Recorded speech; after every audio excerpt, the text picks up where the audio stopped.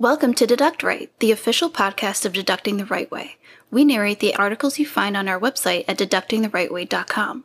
It's an online resource empowering small business owners to tackle tax and accounting issues head-on. You'll find tips and tools that help you master complex topics. Before we begin, let's go over our disclaimer. The information you hear does not replace or substitute the services or consultation with trained professionals in any fields such as accounting, finance, business consulting, legal, or psychology.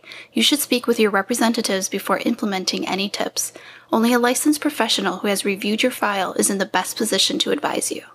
My name is Iris, the co-founder of Deducting the Right Way, and I'll be your narrator for this episode. How to claim mileage from your home office. Some small business owners are nervous about claiming the home office expense on their tax return because they believe the deduction will trigger an audit.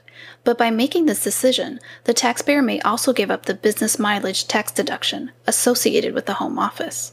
Can I deduct mileage if I establish a home office? Yes, to claim mileage from your home office, you need written records of all your trips and an eligible starting point.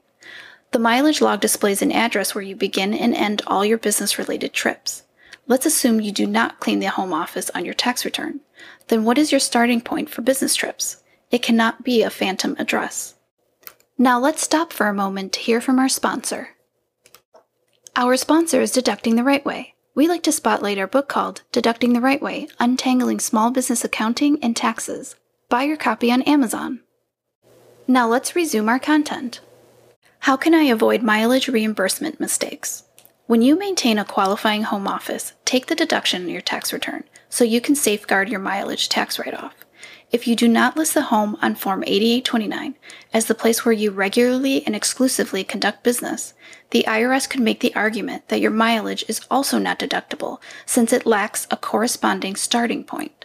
Tip: you can report the cost of the home office as a percentage of the actual expenses incurred for the designated area or as a flat rate per square foot.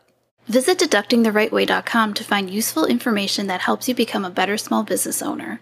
Check out our store for templates, forms, ebooks, on-demand training, and live mentoring. We offer free and paid options. Thanks for listening to our podcast episode. If you're enjoying the content, please keep tuning in.